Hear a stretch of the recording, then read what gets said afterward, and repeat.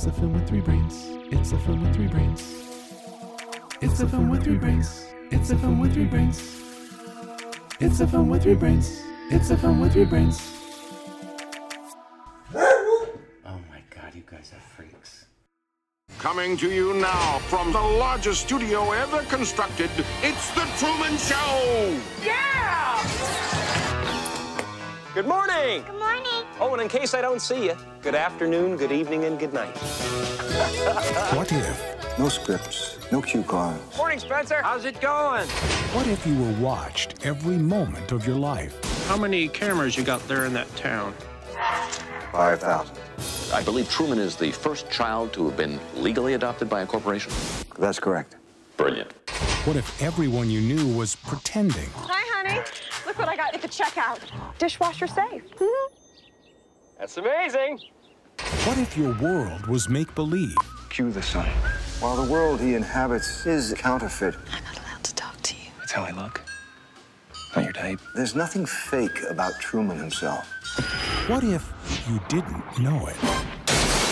Until now. You may find yourself in another part of the world. It's like the whole world revolves around me. Everybody seems to be in on it. I'm going away for a while. He's gone. You okay? Yes! Want to do it again? No! Find him. Truman, where are you going? You can do it. How do we stop him? Give me some lightning. Is that the best you can do? Cut transmission! Jim Carrey. The Truman Show.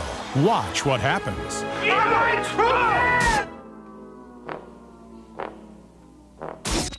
Hello, and welcome to The Film with Three Brains. I am Sean in Chicago. I'm Cohen in Maplewood, New Jersey. And I'm not Cohen. I'm Sam in San Francisco. Sometimes you are, though. Really? Well, I don't know. Sometimes you guys cross over. I don't know what the hell I'm talking about. No, you're your own person, and you're a very important part of this show because there's three of us. Who are you talking to? I have no idea. Hey, we're doing a podcast, aren't we? Hi, everyone. We're going to talk about a 1998 movie called The Truman Show, directed by Peter Weir, starring Jim Carrey. It's a pretty well-known film. I think most people have seen it. Not recently. I hadn't seen it since it came out. And so we ran it again. And here we are. So yeah, 2 viewings. Did you guys have more than that? Yeah, I've probably seen it a few times. 3-4 times maybe total, I'm guessing. I think it said it was bought like by Turner Broadcasting or something, so they play it a lot. I mean, it's a film. It's is there swearing in it? There's a little bit of swearing, maybe. A little. Is there? Wait, is there? Hardly any. What's it rated? What is it rated? It's G. No. Is it? No. It should be PG. But it's pretty PG. tame. It's PG For right? thematic elements and mild language. Yeah. Okay, so if you've never heard of this movie, it's about Truman Burbank, who has no idea he's in a TV show, and he has been his entire life. And it's not a big spoiler because you know this from the get-go. They start by kind of explaining the show. They sort of have clips about the show before it actually starts. And then it's like a day in the life of Truman Burbank as he goes to his job. And he gets increasingly worried about all these weird things that happen and coincidences that, just shouldn't be. And gradually he starts to get more and more desperate in his attempt to figure out what's going on and to break away physically and emotionally. I guess. I don't know. Whatever. I don't know if I'm even doing a synopsis there. I'm just kind of rattling on. But that's the gist of it, is that, it's about the power of television and the weirdness of being a subject. And meanwhile, this is the most popular show in the world. Everyone watches it. It's on 24/7. And I had forgotten until we kind of looking at this, that really there wasn't reality television in 97, or I guess 98. 97 when it was filmed, 98 when it's released, something like that. I think they said Big Brother came out just after that, maybe, or wasn't The Real World kind of the first? The Real World was out, yeah. I think that's started in 92, I think. Yeah, that has a claim to being the earliest reality show that people are familiar with, I'd say. Certainly the one I was familiar with. I mean, sure. Yeah. But even that was kind of a, it was a reality show in the sense that there's cameras and we all know there's cameras, but there was no, these days reality show has to be either a game show or a contest or some romantic interlude like the Bachelorette stuff, or some island where people hook up. There has to be some drama and some sex and some stuff like that. The Real World was just cameras in a house, and these people knew they were being filmed, and I think the most important part of that was the confessional camera, where they would have a separate little room where you could just talk to the camera by yourself, and then they would play that against the reality, the stuff that's happening, and then they would cut to interviews about it. So they could, it was clever the way that they would sort of give you kind of a context of what's happening. Yeah. Even without giving away what just happened or what might happen next or something. Yeah. I actually, minor factoid, I applied to be, I applied to be part of the cast of Real World 1 in New York. I filled out all the forms, made some kind of short video. I don't even remember what the hell the content of it was, and it disappeared forever. I don't know where it is. Yeah. And sent it in, and shockingly was not picked. What? Yeah, I know. I think I might have done that too. Yeah. I think I made it. I vaguely remember making a tape after college and sending it in because I had nothing else. I don't think I had a job. I was like, or if I had a job, it's like, what else I got going on? Might as well do this silly ass thing. Yeah. So I mean, it's not just about reality TV though. I at least it's there's a lot of themes. There's a lot of going on in this movie, but the things I like the best are, I guess the performances I would say are pretty darn good, and then just sort of the question of it all. I actually, watching it this time, I was struck by how quick it is. It's a hair under, it's like an hour and a half plus maybe. Yeah. I thought it was much longer in my memory. I was like, yeah, me too. It was over quick. I was like, oh, geez, that is efficient. It's moving it right along. Yeah. And there's not a ton of plot to it, Right. Yeah, I guess the main thrust is that he wants to get out. I think things start getting more interesting when the love interest that's not assigned to him is introduced. Yeah. Sometimes it's unclear when if they're doing flashbacks as part of the show, or they're hinting at things. I don't think it really matters that much, but there's flashbacks to when he's in high school and he had just met his future wife, but he also met this other girl, and he's really interested in her, and this girl gets him alone on the beach and tells him that she starts telling him this. She starts telling him this isn't real, and then her fake dad shows up and grabs her and says she's moving to Fiji. So then he becomes obsessed with Fiji, and we learned that's why he's obsessed with Fiji. We were like, we didn't know until then. But that gives it some more I don't know, impetus, like for some reason for him to leave desperately. I mean, because the rest of his life was engineered to make him want to stay, like having dogs barking at him, having faking his father's death on a sailboat. I mean, that was the biggest one, obviously. Yeah. I I've seen this a few times now, I'd say, and this time more than any other, what struck me most is how incomprehensibly immoral this entire scenario is. Absolutely. You know, like I had a hard time shaking how revolting it all is. Okay. Now, you know, and I'm like, wow, that this is a movie about someone whose life is completely stolen from him, but he's like taking it pretty well, and I guess it's supposed to be funny, you know. Yeah.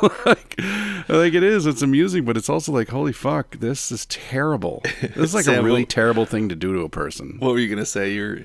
Sorry. I was going to say that I think a ton of people would volunteer their kid for it. I don't disagree with that, actually. You're probably right. The explanation is that the corporation adopted him legally. Right. And there were several unwanted pregnancies, and he was the one that came right on time. So he became the chosen baby. But yeah, I mean, which is from a human rights meaningless perspective, in the morality of it all. It doesn't matter. Yeah. If that's supposed to be some sort of like, you know, defense, it's not. But you know, whatever. I guess we just want to overlook that. Well, that's interesting. Sam, you say that kids or parents would be lining up to get their kid in there. I mean, because I was thinking a lot about the people that were on the show for 20 years, 25 years, however old he is. Yeah. And yeah, so if you sign up to be his that would his be love miserable. interest, that would be horrible. Yeah. And that like would be the idea that Laura Linney's like, this is just unprofessional. It's like, dude, are you fucking this guy? Right. And you're bitching about unprofessional? It's just grotesque. It's just grotesque at every level. Yeah. You know? Right. Anyway. Well, that's it's well made. It's just like, obviously you have to suspend not just your disbelief, but you have to just suspend that aspect of it, I suppose, to really sort of enjoy it as a movie. Because if you don't, it's just like, it's repugnant. I remember feeling, you thought about that the first time. I think the first time I saw it, I was really hung up on it. Yeah. Knowing where it was going and helped me a lot with just sort of being like, yeah, it's crazy, but you know, like because the first time I remember thinking those things, this is horrible. This would never work. This wouldn't be allowed unless there's some bizarre, you know, the government changes hands. I don't know. Right. That's the other thing too. How is this able to exist in this world? Like, I don't know. I know that's not what the movie's about, but like, I mean, this is tantamount to The Running Man, you know? Yeah, exactly. I suppose. It's that level of... just like, ew. Human, yes. Okay, but people would gladly watch The Running Man right now. Oh, yeah, sure. Yeah, well, The Running Man, at least they know what they're in. Yeah, that too. They use prisoners. They use criminals. Yeah. So that's fine. Okay, you know, although Arnold was set up, so the implication is that a lot of the people on it were set up and framed. Yes, the criminal justice system does make mistakes. Criminal justice system in real life and in sci-fi, but yeah, but that doesn't make it any better either, because they're killing for sport. I mean, because I was trying to think about it more from Christoph. Played by Ed Harris. He's the creator. He's the eye in the sky. He's the director. He's the father figure of Truman. And I was trying to watch his reactions to things, and you know, like, does he truly care about him? Does he? I mean, when he throws like the kitchen sink at him toward the end, like it's the storm and the boat, and people are yelling at him to stop, and he's not. It seems pretty clear that he's. You know, his focus is more the show than Truman's well-being. But he also convinces himself, interestingly to me, that he convinces himself that this is what is best for Truman. Yeah. And he truly believes that Truman, he pretends to know what Truman's good choice he's gonna make at the end. Mm-hmm. Yeah. Well, they don't go into it too much, but I do think that he does think he's telling the truth when he says that Truman's better off in here than he is in the outside world. Yeah. Or something to that, disagree. yeah. Like, what's that Brendan Fraser movie where he's locked? He's in the time or not the Blast from the Past, I think. Yes. Right? Yeah. And not that I remember much about the movie, except for the moment of when he actually gets out of living underground in the nuclear shelter for whatever it was, 30 years. And he starts walking around and he's like, oh my God, the world really was destroyed. Like when he sees all, the how decrepit some of the streets have become and all that stuff. So I think that Ed Harris is in that same position. He's like, I'm saving him from all the horrible things in the world. Yeah. And I'm doing this horrible thing, but I'm justifying it with that. Yeah. But in some, I don't know. I mean, in some ways Jim Carrey would be essentially the person living in the Matrix if Right. Ed Harris were designing the Matrix and saying, yeah, this is what people would want. Yeah. Yeah, he is. I don't know. He's the There's Matrix. a lot to go off of that. That's what's fun about this movie is it can inspire so many kind of like what if thoughts, which I always think, that's a success, and you're like, oh, how would that work? I think Sam's in the Matrix right now. Yeah, it could be. You sound a little funny there, but please continue. Sorry about that. Ooh, now you're better. Oh, yeah, I was too far away. As going down the rabbit hole. We got you. Anyway, yeah. I don't know.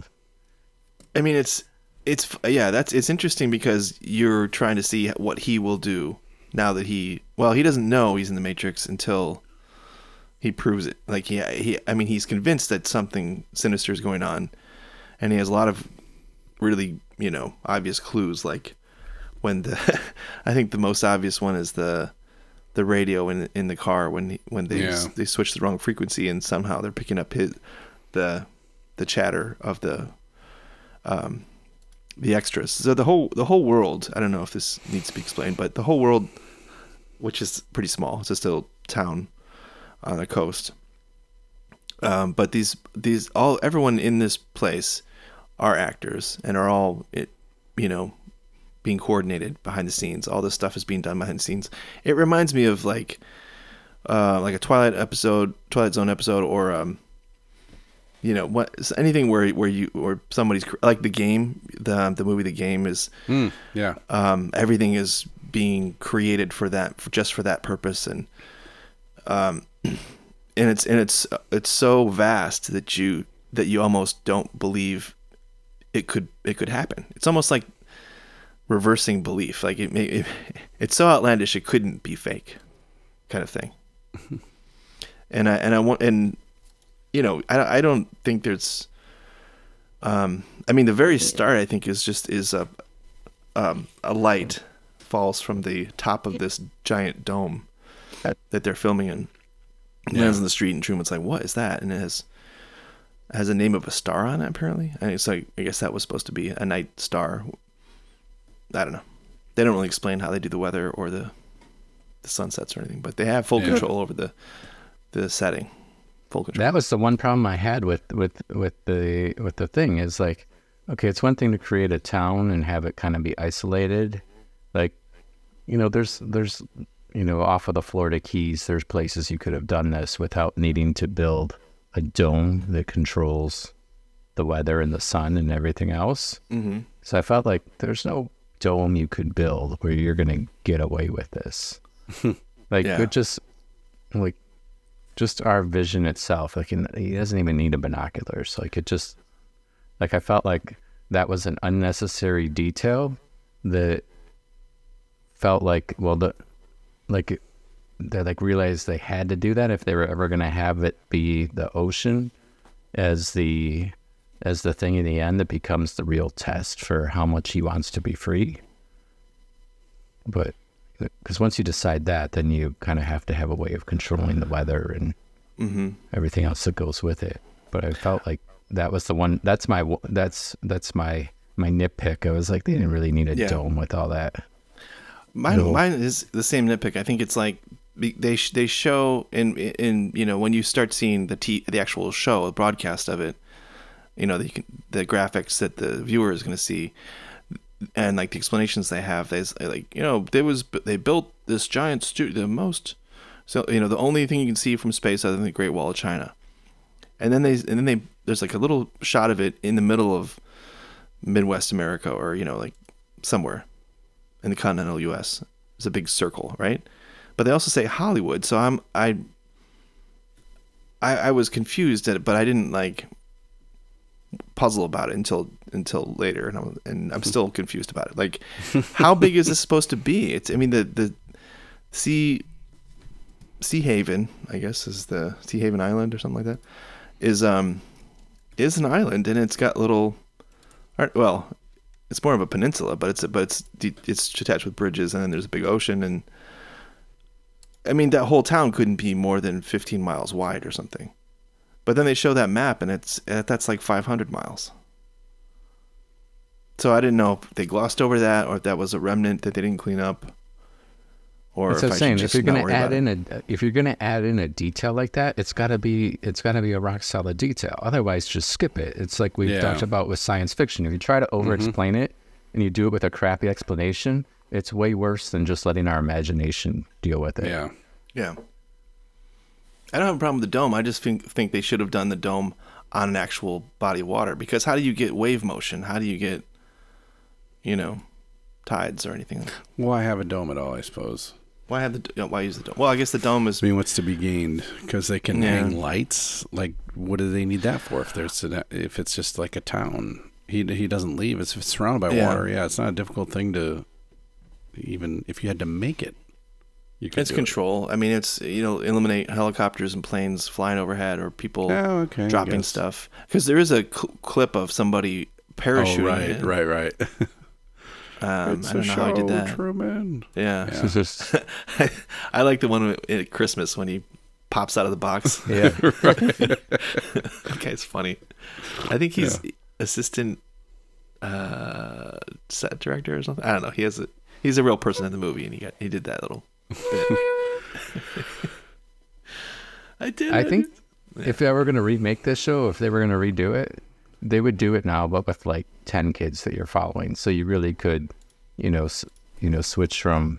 So you really could have 24-hour coverage and switch from what one person's doing to another, and maybe have them spaced over just a couple of years, so that there's a chance that. That what would be the ultimate thing is if one of them met the other and fell in love. Like you could have way more people in this town who aren't in on it. And that's not a gripe. It's just I was thinking like, okay, how would they redo it if they were going to do it now? And I was like, probably not too much would change. Yeah. It would just be, I think, because you don't want to watch someone sleep. Or sit around and do nothing. You could cut to other cameras to follow other people. Mm-hmm. But you couldn't. Think about the actors. Like you said, like being as a family member. Like you have to be there for your life. Right. That's worse than being him. Right. Yeah. Like 24/7. Yeah. How much would they have to be paid for that to make it worthwhile? You couldn't. I wouldn't do it. Yeah, like Noah Emmerich, gave up their life. Plays his best friend since they were what? He said it since they were 12. Something. This has been his life. Yeah. It's nearly as tragic as Truman Burbank. And that's the thing about this movie. None of it holds up. Like you can't put it on a microscope like this because it won't hold up. It just collapses. It's a movie. It's horse shit. Mm-hmm. So I guess you gotta take it with a grain of salt, I suppose. And then go with it if you want. Conversely, the next year Ed TV came out with Matthew McConaughey and Woody Harrelson, which was a far more realistic sort of rendition of a similar story. where a guy is chosen, to have his life recorded, but he agrees to it, and it's like the real world only is one dude. Right. And the actual ramifications of what that would mean. It's not a very good movie, but it's different. They were compared, obviously, because they came out so close to each other, and the subject matter is very similar. But Ed TV, even though it's a terrible title, is it had a fair amount of realism to it, I suppose. Yeah, it's more realistic, but it's not a superior. Like, no, I mean, conceit is not. There's nothing to it. It's like, reality show. Let's make it into a movie. Okay. And isn't there some like romance and stuff? And yeah, definitely. And it's a straight up comedy. Like Truman Show is it's funny in times, but it's meant to be a drama. It's meant to be more a straight drama of what it would be like for this person to realize their whole life is a sham. Mm-hmm. And I guess I go back and forth. Like on that level, it works. Like it pushes the right buttons, pulls the right strings. But it's also so far fetched that I don't know. I mean, it works. Despite what you might sort of, overanalyzing. I don't know. I think it works because Truman is figuring it out. Like he is not missing these clues. Right. If he. But it took 30 years. That's the other question. Like 30 years. I think he's supposed to be like 25. No, they said day 10,909. Oh, I didn't do the math. Was the opening? Was that the opening title? It'd make him almost 30. Okay, so it's almost 30, and they haven't had a kid yet. Right. Which in itself is he doesn't look in his 20s. Gross to consider. 30. Right. And like the scenes of them in college, like I don't think Noah Emmerich probably ever looked like he probably just always looked like an adult. He was probably born looking like a 40-year-old man. Like he's never aged, but it's because he's always looked old. Yeah. He's good though. I think he's good. Yeah. I mean, I think Laura Linney's good too, but she's good in that like freaky, robotic sort of. Like she does a good job of being an actor playing a role. Yeah. I find Laura Linney fairly off-putting in almost everything she's in. I do normally, but I think that's the point. I think she's supposed to be like, we're not supposed to root for her. We're not supposed to be like, that. I don't know. We want him to. We care about Truman, and she's and when that part when he realizes that she's like you're in on it, like, and then that's when she says unprofessional and she asks for help and all that stuff. I mean I like had sympathy for her there because she's all on her own, but at the same time, like, yeah, you sign up for this, you're shilling this hot cocoa and stuff. That was not a choice, but I thought that was like it had to be over the top, so Truman could be like, "What is going on? Who are you talking to?" Yeah, I like that. That's what I mean. I think Laura Linney did what she was supposed to do, but Noah, as the best friend, seemed really believable as someone who actually does care about Truman. He really didn't want to. Yeah. He didn't know how long this was going to go, but he felt bad for Truman because he really did know him that well. He was with him for all these moments. Right. And in that regard, yeah, but it was also kind of. But I guess everyone in the whole world was with him. Sorry, what? Yeah, because you go that way feeling that he's sincere there, but at the same time when he's getting fed the words to say, it's just that's like, true. oh. Yeah, it's like, gross. it's like it just drove it, like, just like put that nail in the coffin that everything about this is fake, which means that as soon as you know that your whole life you've been tricked, like, of course you're gonna rebel. Of course you can't stay. There was no chance once that was there that you could stay, that he could stay. It just was impossible. Yeah. There's a deleted scene, I guess, with Marlon, his friend, like seeing him and sort of helping him escape. Oh yeah. Yeah, somewhere in there. That's interesting. It talks about a few of these weird deleted scenes, and that's the one that stands out because like, oh, okay, so because it shows you he really does care about Truman, but they just glossed over that. There's they had to trim it up. Yeah. Yeah, one of the things that, let me, real quick before you, because we were talking about his age, the actual original script was that Truman was supposed to be just out of high school and figuring this out. But once they had Jim Carrey aboard, they had to change it. So it was more of a midlife crisis. To me, that makes more sense. He's just out of high school and starts to figure it out. Which does make more sense for all of us. Yeah, thematically makes way more sense too. Just because that's a time of transition where you're like trying to figure out your life and shit. Right, exactly. We're all at home for the first 18 years. It's so, no one, it's so rare that someone's, doubting any, it's not to that moment. Yeah. Yeah. I was just going to say in terms of like, the other people in his life, his friend, his mother, his wife, like of all of it, the father angle to me made the most sense. Like here's a guy who, played his father since he was born. There's just no way you don't feel like his actual father after 30 years. Or not 30 years. Truman was young when that happened, but still. Yeah. Maybe 10 years or so. If like you're an actor 24/7 playing the father of a child since birth for 12 years or however long, like there's no way you're not going to feel that sort of paternal thing, and so that part of it I always liked, that he was a guy who's just like trying to see his son, but I also think it was very underplayed to a certain extent, But, I don't know. Yeah, I mean, I think that's a whole movie in itself. Yeah. Yeah. It is. Like, if you actually... That would be actually be a really interesting spin-off, seeing, like, a movie that starts with that scene where his dad, quote-unquote, drowns. Mm-hmm.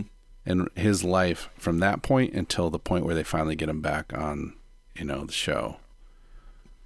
Him trying to get back to it, like the emotional core of that, I feel like would be even more powerful than the Truman Show we've seen. Yeah, I think we've hit some of the trouble spots, and I think that like the lifelong thing is probably the biggest one. Yeah, and it makes sense when you realize that the original script, which is written by Andrew Niccol, who's a double up for us, Gattaca, was New York, more straight sci-fi and much darker. The whole thing is much darker. Like there's a scene where where Truman has to witness an attempted rape, and then he does nothing, and then the actors are like, oh, they're bemused at why he didn't actually react to it. He just kept going.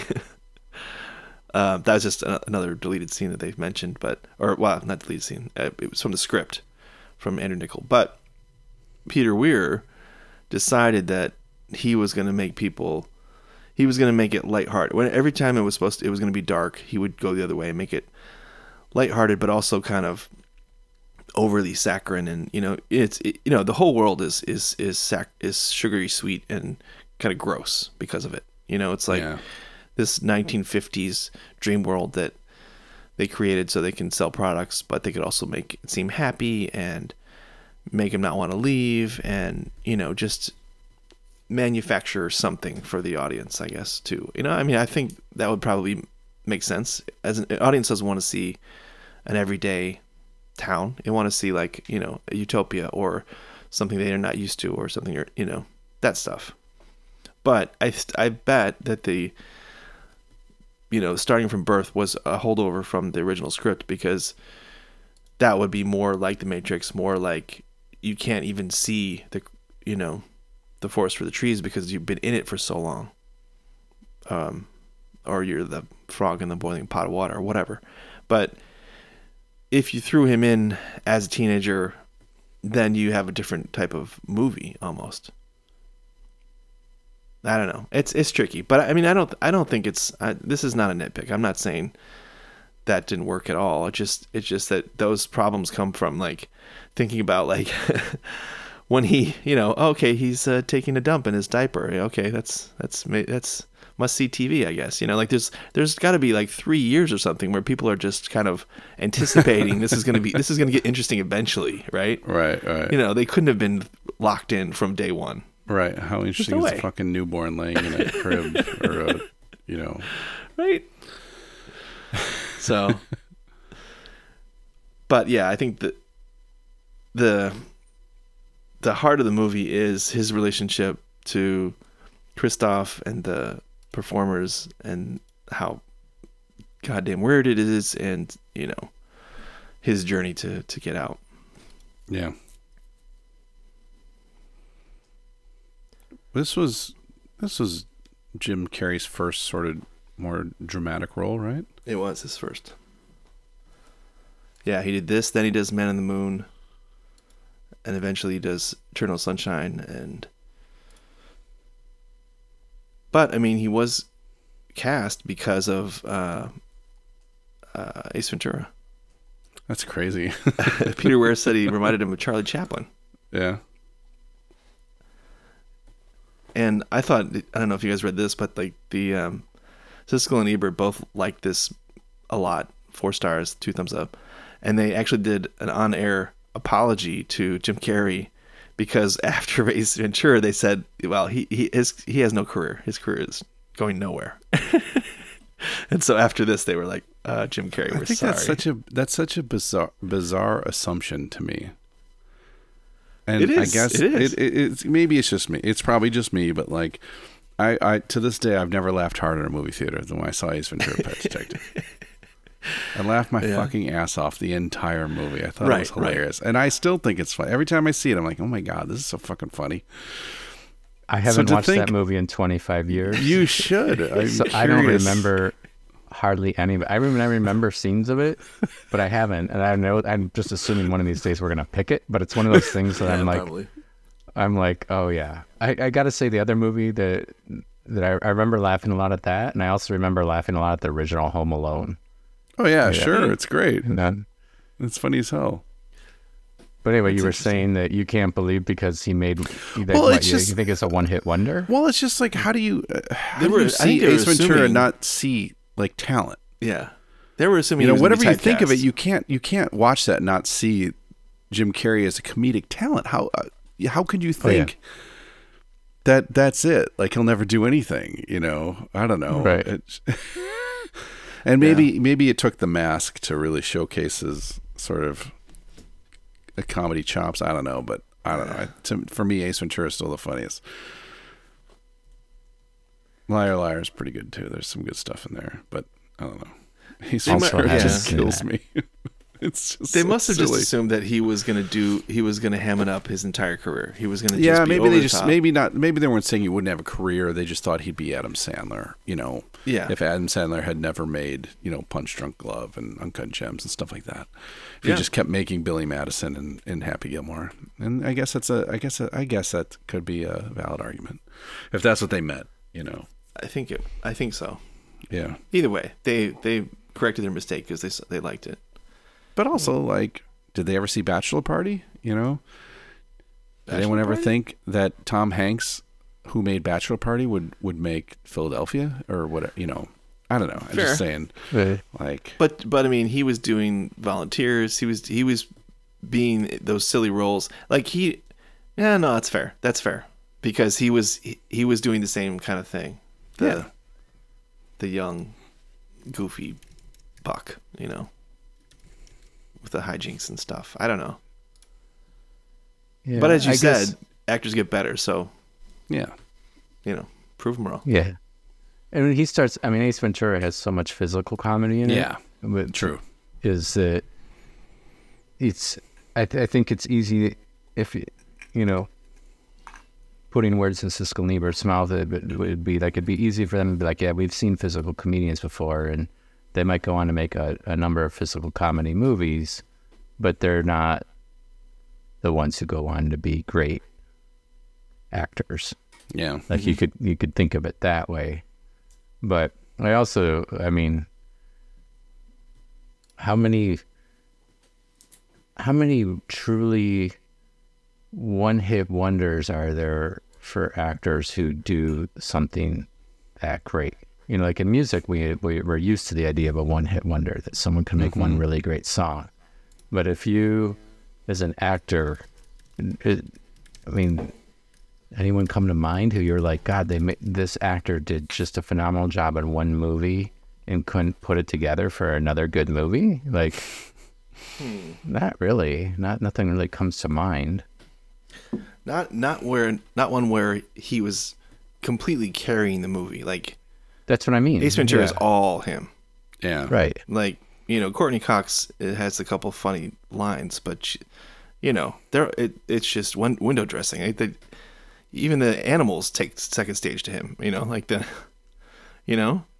Yeah. So I agree with Cohen's point. Like, how do you not see the talent?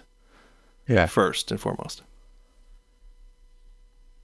Yeah. But I mean, if you just think it's a gross movie, or you just don't like its silly tone, or I don't know. I don't know what they're thinking.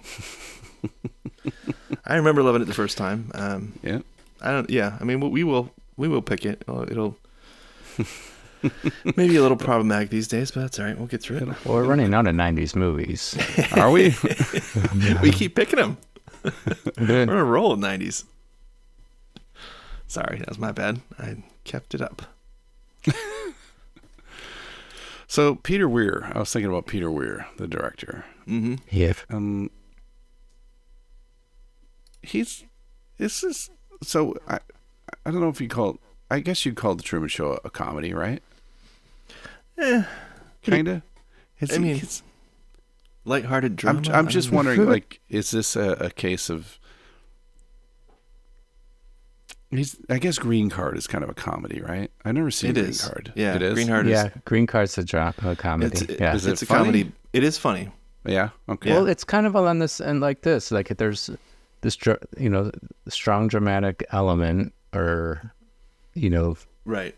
But with comedy in it. Yeah, it's opposites attract, and there's hijinks, and it's funny. And just thinking about Peter Weir's movies, like his, Dead Poets Society, Mosquito Coast Witness. These are really great dramas. Yeah. And then I was sort of comparing it to this, and just kind of, I don't know, just wondering, like, there are a lot of different directors and actors who were sort of associated with the Truman Show for a long time before Peter Weir made it with Jim Carrey. And so I find myself wondering, like, is there a different combo? Yeah. It's interesting because on IMDb, because Dead Poets Society, Mosquito Coast Witness, like in Gallipoli, like, you're like, all right, those are all movies that a lot of people would be like, yeah, that's a good movie. Yeah. And then Truman Show is one that I think you'd be like, oh yeah, I kind of remember that. Like, I don't think it had quite the impact, at least, that like a Dead Poets Society did, or Gallipoli. But at the same time, on IMDb, it's the highest rated movie that he's done. Yeah. Which is interesting. I see the Mosquito Coast as, so much lower, yet I remember as a kid, I loved that movie. Yeah, me too. I was fascinated by it. I bet we'll pick that at some point. One of us was. Could be any of us, really. They were going to do, it says Robin Williams was considered, but I thought it was interesting that Peter Weir really wanted Jim Carrey. Like, really wanted. Like, they postponed everything for an extra year just so they didn't have to recast it, because he was finishing his other movies. Paid off. Yeah, I mean, so he saw something. He saw potential for dramatic roles, I'm not sure how he saw it, but he did. Maybe that's what he was going for, like, someone who has physical comedy, who has sort of a brighter, like, he wasn't over the top.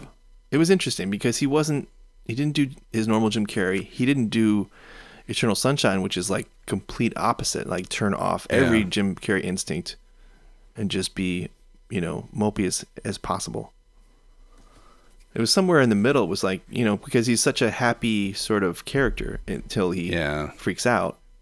He's greeting everybody. He has to be friendly with everybody because everyone's so damn friendly to him. Everyone knows him. What? So when did Dumb and Dumber come out? Because compared to this, 2 years before? Because that's a good question. Was it Dumb and Dumber or Ace Ventura that got Peter Weir so interested, or was it both? I think it was Ace Ventura. He mentioned, Wikipedia says Ace Ventura. Because there's moments about Dumb and Dumber more so, but also Ace Ventura, where you just see him as kind of like a little bit gullible, but unflappably happy, like willing to just accept things. Like you're there are elements to that you're like, yeah, this would be the guy who is living this life. Like, Yeah. I like that comparison, that his character in Dumb and Dumber to Truman Burbank. I feel like it's pretty appropriate. Yeah. Well, there's little things that he did in this, like when he's in the garden and his butt is like right in the camera's face, and he's wearing this ridiculous clothing, and he's like, his posture and the way his body is so ridiculous.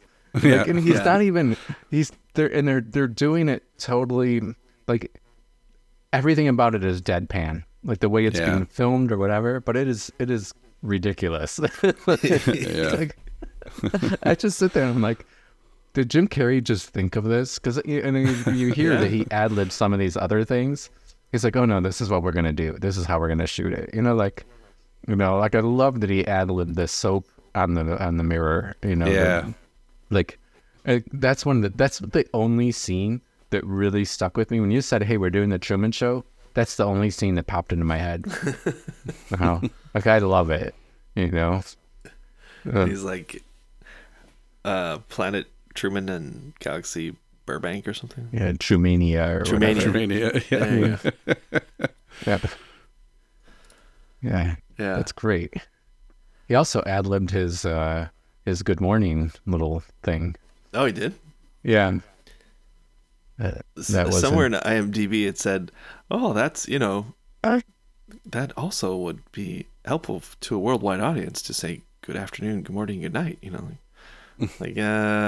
I don't think they so if you say he ad-libbed it, then that shoots that theory down,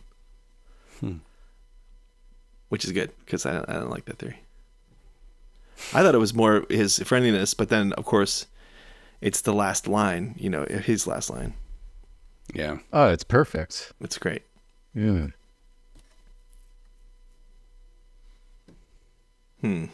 Yeah, I like how how in some ways he's talking to God when he's talking to Ed Harris. He's yelling up at the sky. Or like, this is all you can do, whatever. They never actually meet. They never anything. It's just you tried your best. Forget it. I'm going on. I really like it. I think the ending is really well done when so many movies kind of fall apart and can't figure out how to end it. And I felt like they just did it. Like, you don't need to see anything else after that. Yeah. There's no point, just go through the door. I even like how where the dome works. Yeah. Stairs out of nowhere. I like the pin that she's wearing on her sweater. It says, how will it end? And then he looks at it later, and then, because that's what the audience is thinking. And therefore that's what we're thinking. Like, how does he get out of this? How is this going to work out? Is he going to die? What happens? And then when he finally, when it does end, what else is on? You get the TV guide, like the... It's like the cable guy. That was awesome. Very much cable guy. Jumps and hits the thing. And they're like, hey, I'll pick up this book. Yeah, the cable guy is more moralizing. If anything, it's like saying, don't quit watching, you'll turn into the cable guy. Yeah. But this is more like, okay, we all watch, we all have this shared consciousness, or this culture thing that we have. Everybody, from this dude in his bathtub to the security guards, they're all watching every second of this, almost to the exclusion of all else in their lives or their jobs or everything. Like they're obsessed with it. But it's not heavy-handed like the cable guy is, and kind of silly. It's more like this is how we are. This is what we are. And, deal with it, If it's not I guess what I'm saying is I didn't feel like it was moralizing. It was leading you that way. It was showing you things without actually forcing you to think something, Do you agree with that, or am I giving it too much credit? Sure. Because I feel like you can, except for caring about Truman, you can feel all sorts of ways about the show itself or the people watching it, or why do we do this? Why do we care? That's up to you.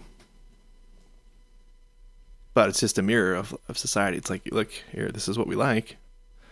This definitely, if this was possible, it's a big if, like you said, it's going to fall apart if you think about it too hard. But the if is really interesting, because if this show were possible, yeah, everybody would watch it. You can't, if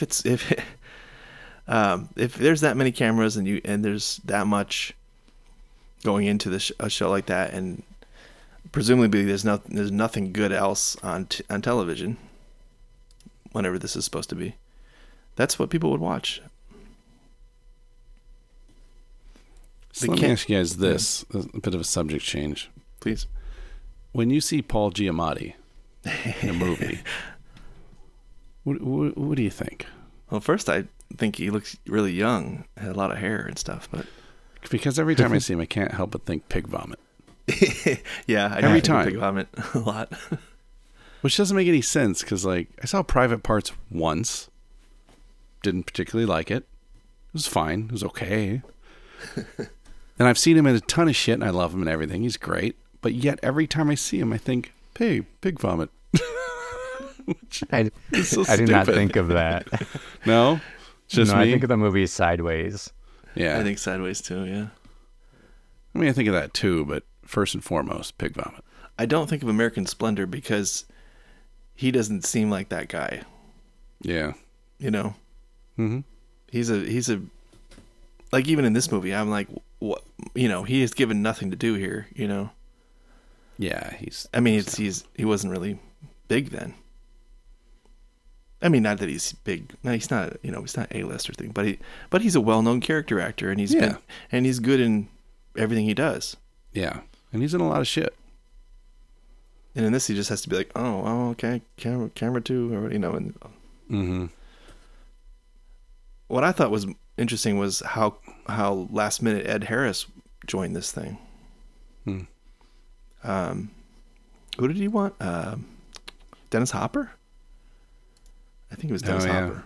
Yeah. And Dennis Hopper quit right away because he didn't get it, or he didn't like it.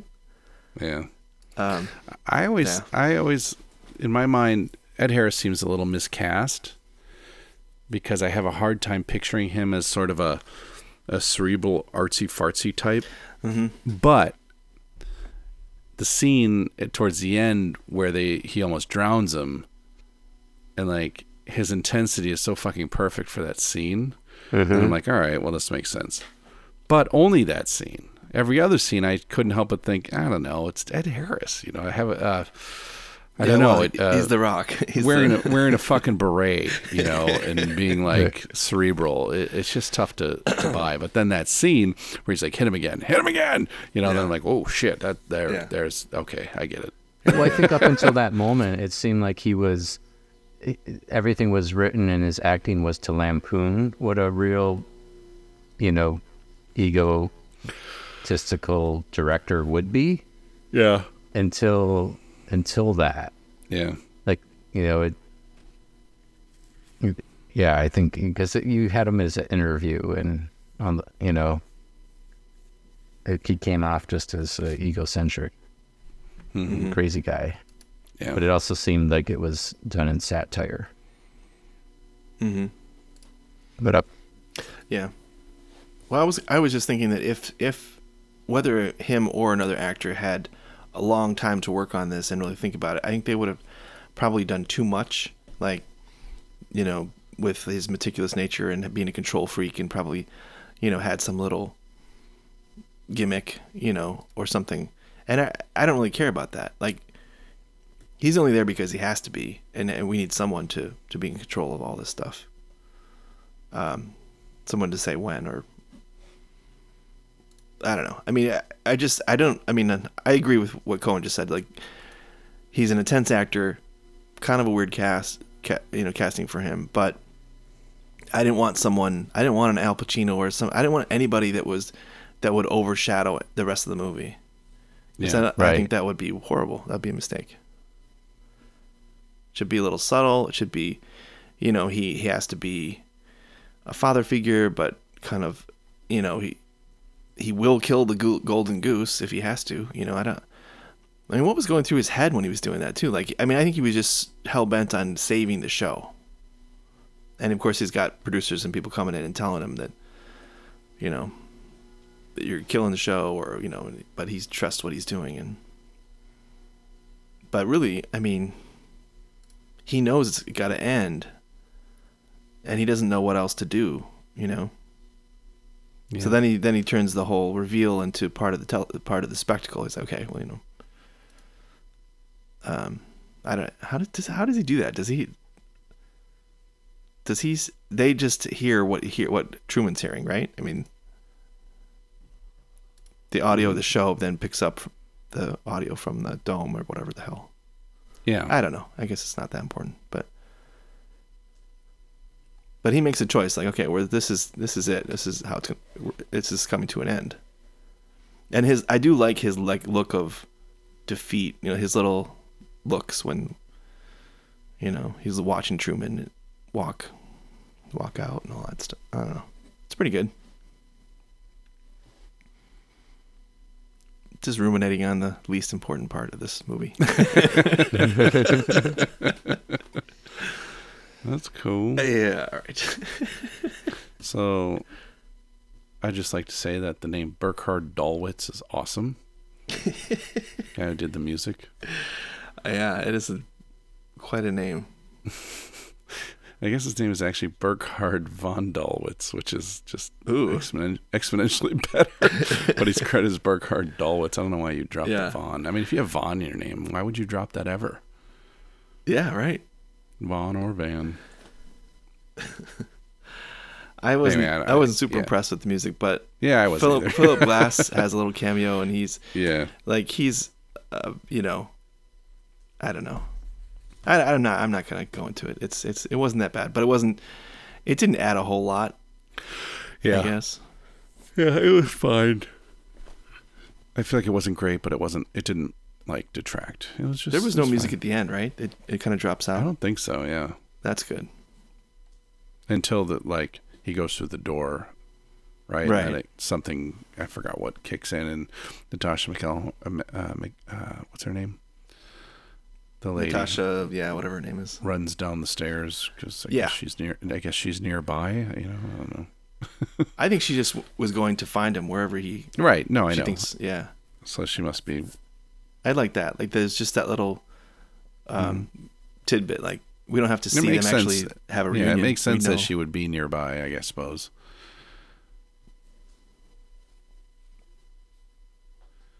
All right. Yeah. Okay.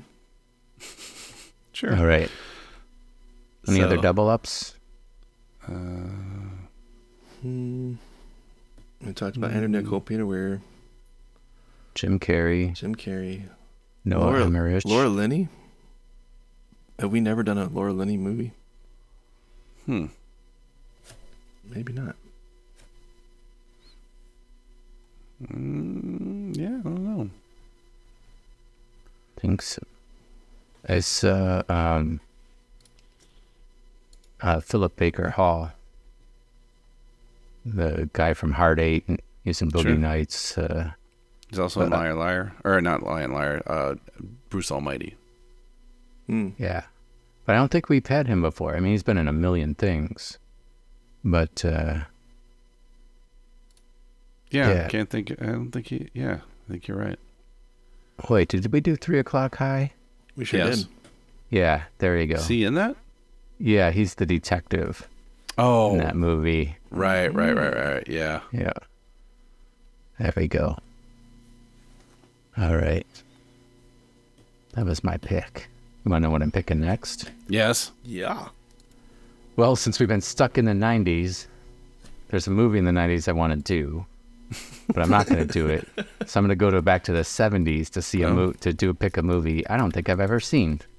Oh. Roro. One of those, huh?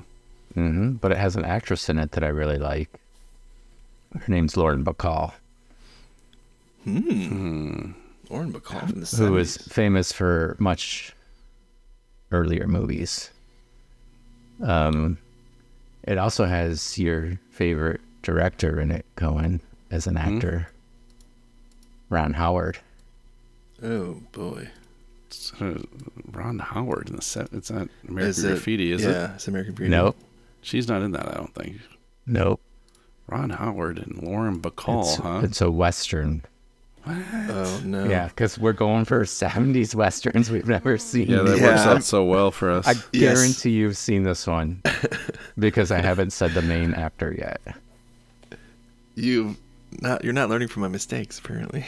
It's about a gunfighter who's done with his gunfighting days. Is it the Frisco Kid? Nope. I don't think Lauren Bacall's in that. It's a John Wayne movie.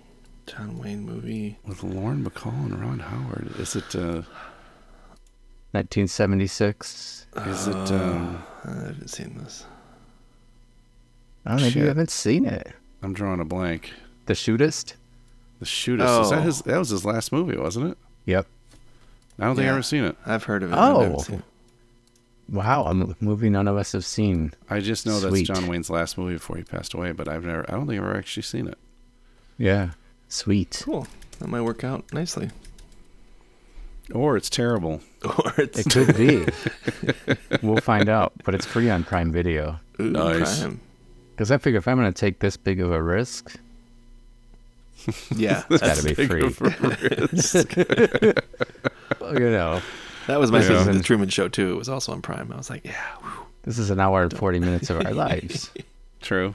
But it's got Scatman Crothers in it. Oh, well, there you go. The Shootist. I hope there's some explanation of that word. Probably. Because that doesn't seem like a word. The Shootist? Yeah. I guess. You'd think it'd be shooter. Yeah, like the pugilist, or what's a word for someone good with a gun? It's not shootist. Marksman, yeah. Or I don't know. Maybe marksman's just too dang high for looting. There you go. I guess we'll find out. Next time, y'all. The shootist is a real word. Yeah. And it means one who shoots, especially one skilled in shooting, such as a marksman. I mean, that doesn't just... Everything's a word now. You could, everything's a word. Everything is in the dictionary now. LOL is in the dictionary. I mean, everything's in the dictionary. Doesn't make it like a well-known, word in my book. You could write your own dictionary. Yeah. Apparently you are. I have to because, I see it. I see it now too. Marksman, gunfighter as an Old West. Yeah, it's definitely it was used. Maybe you're just not up on old lingo. Yeah, this is true. All right. Well, this has been our best review by far. Easily. Yeah. And even though we knew everything about it was recorded. Unlike Jim Carrey. Yeah. All right, that's enough movie buff. I'm out. All right. Well, see you next time. Talk about Marion Morrison. What? It's John Wayne's real name. Oh, okay, thanks. Read a book. You didn't see the movie. How the hell would you know? Well, I know who John Wayne is. I'm familiar with his filmography and him as a person. Oh, yes. No, his real name. His real name, not the actor. Okay, like the John Wayne's real name is Marion Morrison. Stop giving away the factoids for next week's. It's not giving anything away. Everyone knows that. You're ruining it. Except for this Now they might dumbass as well in not Chicago even watch doesn't know it. All right. Might as well pick a different movie. All right, pick something else. All right, Start I'm picking over. Donnie Darko. Rooftops. It's rooftops. It's a crapshoot. Join us next time. Who knows what'll happen? Bye. It's the Fun with Three Brains. You can call yourself Dick Ballhead.